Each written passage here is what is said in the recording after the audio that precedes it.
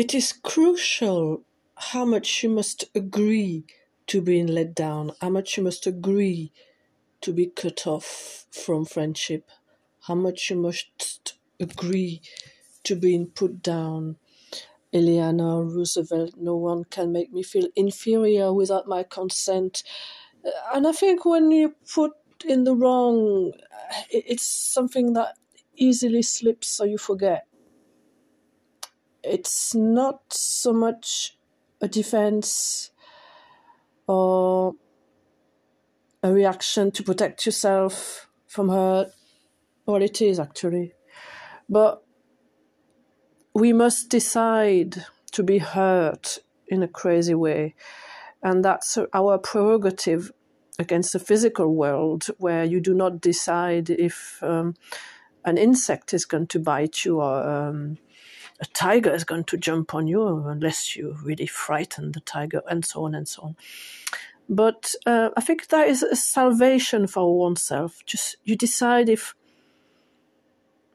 this person is corrosive on you, or if you think, well, why should I put up with this corrosion?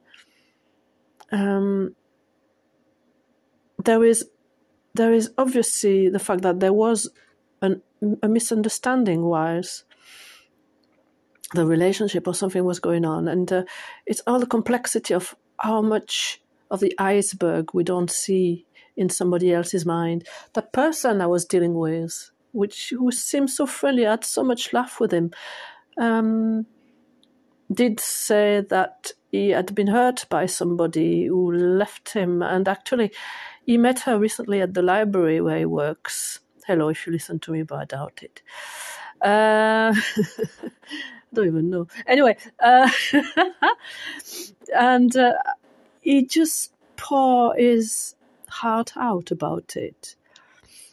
And he mentioned that he saw a journal and it was never mentioned in it, or maybe once or twice by passing, but he was like, he felt it was insignificant in her mind, but maybe he didn't know that for her, something that is really important maybe shouldn't be written down. So, I mean, it's so much to do with interpretation, how much we think the person think. But I used to say, well, you should never make anything out of what's in people's mind, and that's how he's chosen to react in a selfish, self-preserving way. That is in total contradiction with my idea of humanism, of sharing experiences. Hurt or no hurt doesn't matter, as long as it's not a matter of life and death. But I think it's nearly a duty to share your human experience, like writers do.